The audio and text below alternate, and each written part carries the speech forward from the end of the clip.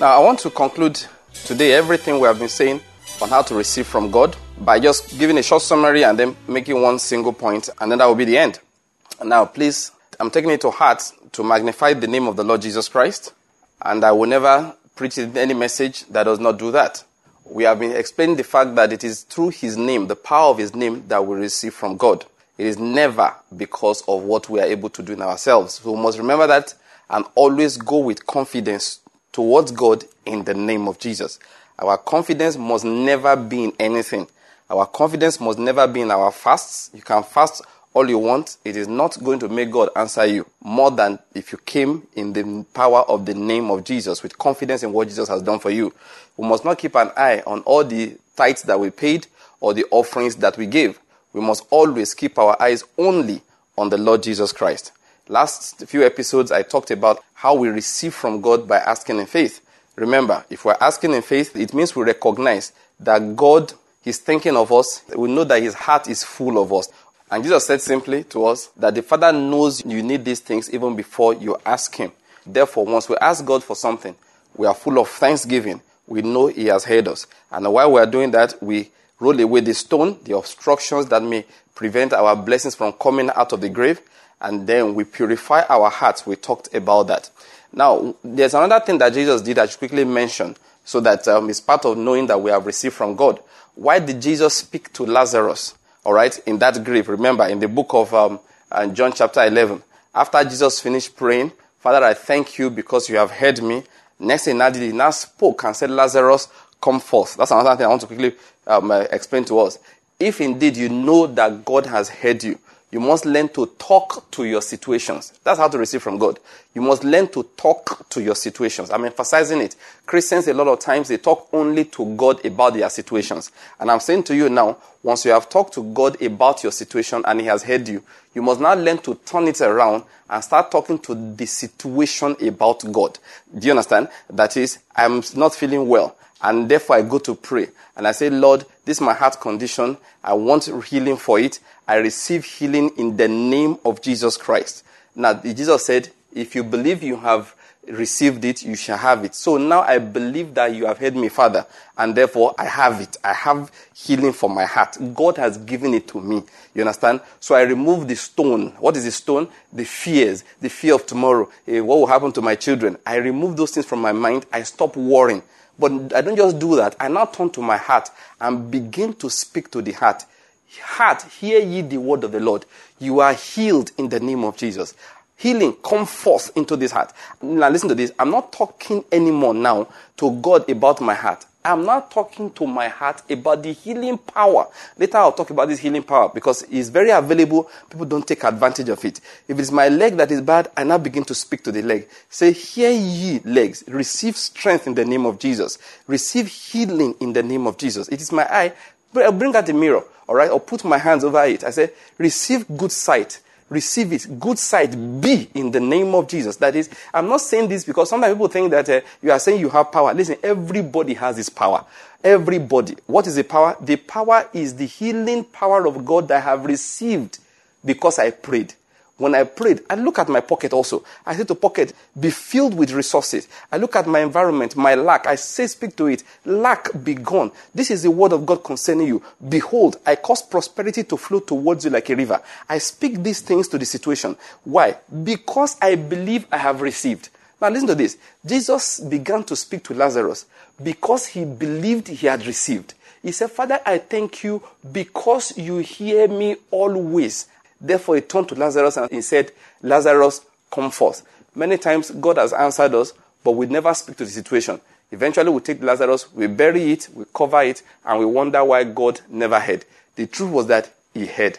He heard. Once I met a woman, she found out where I was working. I said, I didn't know you worked in this particular place. So I said, what's my working there? How does that affect you?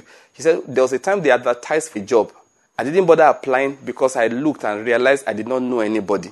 And that's one mistake people make. How can you know God and say you know nobody? People like that just sit at home. Look, this is how you do such things. You go over there and put in your application. And you begin to declare, I know God. David said, who do I have in heaven but you? He said, but upon this earth, I have desired to know nobody else. That is, once I know God, I have him in heaven. and therefore his tentacles spread everywhere. If I get up today and I go to Australia and I need favor in the place, I will look to God for favor, and I will simply walk in and ask for my favor. I won't even tell them that God sent me. In fact, there's an interesting story I'd like to tell briefly. A young woman came to me once and said that God sent me to come and meet you. And I'm like, what about? And I don't like people harassing me with God sent me. But one thing about the girl is that God actually sent her. I found out later. She came, I said, what is the issue? She told me her situation and her problems and how she wanted me to help. And I told her, listen, look at my hands. My hands are full. I'm very, very busy. So please, you will have to excuse me. I was not razzled by the fact that she said, God sent me. But what I want to emphasize is the fact, indeed, God sent that woman. She was a student, needed something done on her project, and needed my kind of expertise. So she prayed, and something in her heart said, go to Enugu. And she said it was God. Now, why I believe her is because I resumed that job just about a week or two before, and people did not even know I was there. She did not even know who I was. She did not know my name. She asked somebody outside, do you have a person like this here? And they said he's inside. But as she was leaving, something in me just said, see what you can even do to help her. I said, come first. What did you say you wanted exactly? She showed it to me. I said, all right, good. Do you know, suddenly even grace came upon me. And in 1 hour, I did work that would have taken people a full day to do. While she was standing there, the point I'm making here is this. The girl believed that God had heard her. And she took a step in that direction. Many people will sit down there. They won't speak to their situation. They just sit down there expecting me to drive all the way from Enugu down to maybe Port Harcourt where they were. No, this young woman didn't do that. She said, if God has heard me, let me stretch forth to where I believe the help is lying. And she got there and had her confidence in God. Because I felt like she was bamboozling me a bit, and I was not bamboozling. I mean, that couldn't catch me anyway, because I've heard God told me so many times in this life, 99% of them lies. You understand? But in that particular situation, events showed to me that this girl's case is true. And I only concluded that when we finished the work. The point I'm making is this: the young woman was trusting in God, and God raised help for her. If you are believing God, also wait, that is, be expectant. I like one thing somebody said, a miracle is on your way. You understand? You have to be expectant.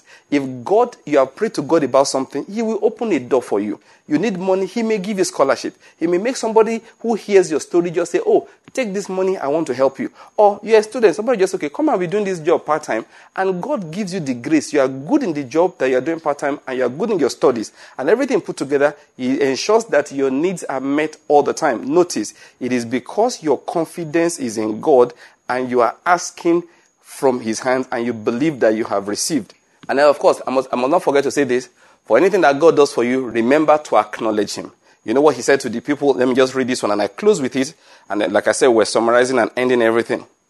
That's in the book of Malachi chapter 2. He said, and now this is a commandment for you, O priests. If you do not listen, I will not take it to heart to give honor to my name. He said, then I will send the curse upon you, and I will curse your blessings. Now, the point I'm making here is this. Anytime God has blessed us, sometimes what we do to ruin our own blessings is that we are not careful to acknowledge that it was Him that did it. Because we suddenly were able to pass the exam, we think we're intelligent, and that was why we got the job. Suddenly, because we had somebody who we used to know called us and connected us with somebody who helped us get the job, we think connections is what is important. Meanwhile, what we are doing is breaking the third commandment of God, which says you shall not take the name of God and put it on a vain thing. God can use methods. You are not allowed to worship the method. You will worship the Lord your God only and acknowledge Him. This is how you set yourself up for the next blessing, because this is not the last thing you are going to receive from God. More needs and more miracles are still waiting for you to encounter in your life. You have just listened to a radio message by Pastor Banky. More of these and other messages are available from our website, kwm.com.ng.